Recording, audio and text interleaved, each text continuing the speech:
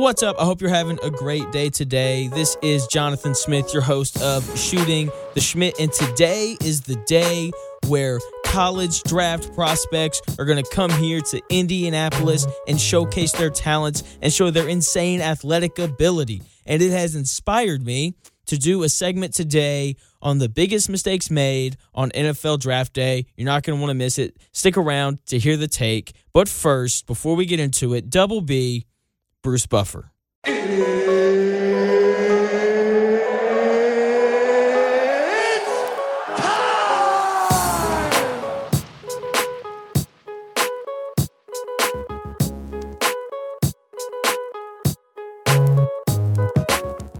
Thank you, Bruce. Here we go. The biggest mistakes made on NFL Draft Day. There are three things that really popped out here as I was just thinking back on previous drafts and just looking at the history of the NFL.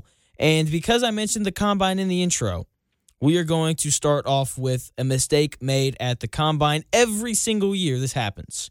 Someone shows up to the Combine and NFL GMs fall in love with their Combine credentials. They fall in love with the 40. They fall in love with how many bench press reps they can do. They fall in love with their shuttle run and their broad jump. They fall in love with all these numbers, right? You know, every year there's a few guys who show up to the Combine and do something crazy, right? Like a 6'4", 225 wide receiver comes out and runs like a 4.4, right? Or we see a quarterback's arm strength fully unleashed and we see him launch it, 70 yards and, some offensive lineman shows us some unprecedented athletic ability as he runs like a 4.6, 40-yard dash or whatever. And as important as the NFL Combine is, we have to remember that it isn't everything. Now, I'm sure that there are some baselines, right, where it's like, well, if this offensive lineman, if he can't bench, an X number of reps on the 225, then he's probably not strong enough to play in the NFL, right? And we look at some running backs. It's like, oh, if he doesn't run under a 4.5 or whatever, then he's probably not fast enough to play in our system.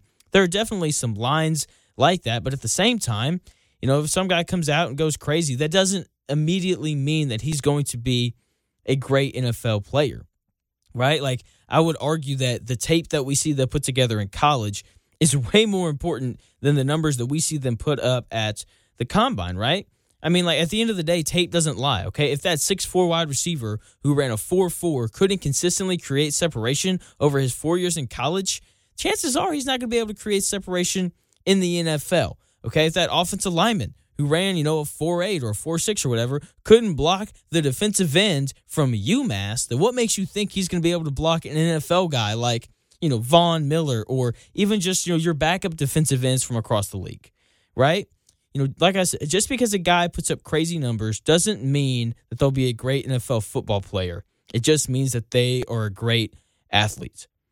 The next thing I want to get into is taking a second-round quarterback in the first round or just reaching on a quarterback in general, right? Like we see it every year. It's happened this year.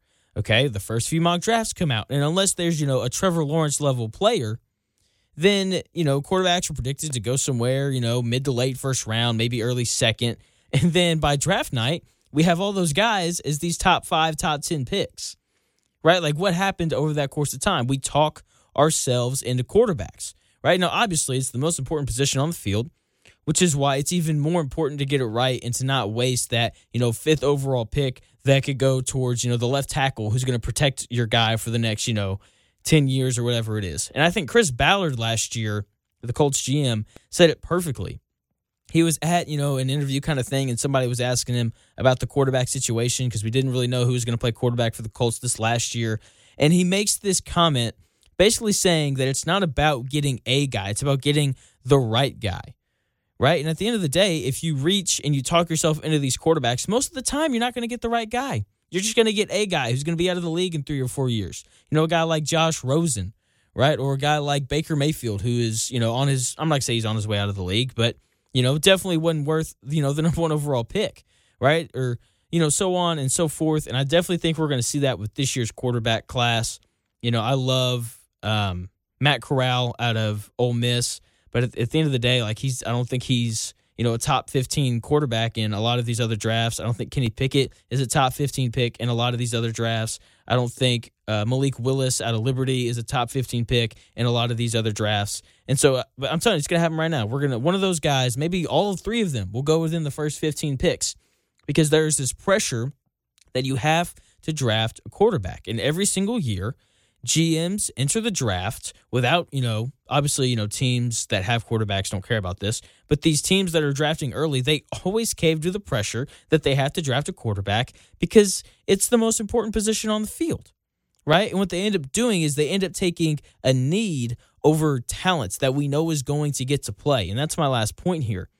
NFL teams all the time, especially early on in the draft, they take need over talent. Now, obviously, every single team has needs. Now, I'm not saying that you go full-blown NBA mode where, you take the best player available no matter what, and then you figure it out because obviously football isn't like basketball in that way where you can, like you can't have 6 defensive linemen on the field. Well, I mean, I guess you could. You just probably wouldn't work out very well for you. But you see what I'm saying? Whereas like the NBA, you can run 3 guards at the same time. You can mix and match lineups and do things like that. NFL, it isn't like that, right? So as I was saying, every single team has needs, and sometimes the draft just doesn't present the opportunity to address those needs. Okay, like this year, it is a great year to need an edge rusher. Okay, there are plenty to pick from. It is a deep edge rushing class. There's a couple of elite prospects at the top that are probably they're both for sure going to go in the top 10. They may both go in the top 5. But it is an absolutely terrible year to need a tight end. Okay, it feels like there are none, right? There's no Kyle Pitts, there's no Mike Gesicki, there's no George Kittle, there's no Kelsey, there's nobody on anybody's board that is really popping. And, there's a team out there who really needs a tight end. And you know what they're going to do? They're going to waste a pick on a tight end. Okay? There's going to be multiple teams who do it. They're going to reach, and draft a guy, maybe 15 picks too early or a whole round too early just because it's a need. But here's the thing, just because it's a need doesn't mean that you should fill it, right? Free agency, that's coming up. Okay, you can sign guys in free agency. Like I said, just because it's a need doesn't mean you have to draft it, okay?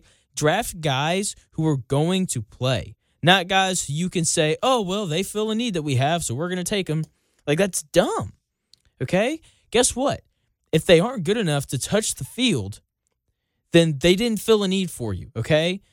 Like, they didn't, okay? Like, if you take, that tight end, early in the second round, and he doesn't see the field all year, then he didn't fill a need. He just filled a roster spot, and you gave him money for no reason, right? When you could have taken, maybe a linebacker or, literally any other position, or an edge rusher, because there's going to be good edge rushers available in the second round this year. You could have taken an edge rusher who would have actually, gotten to play for you, right? And then it's not a wasted investment, okay? You're getting an immediate return on whoever you draft.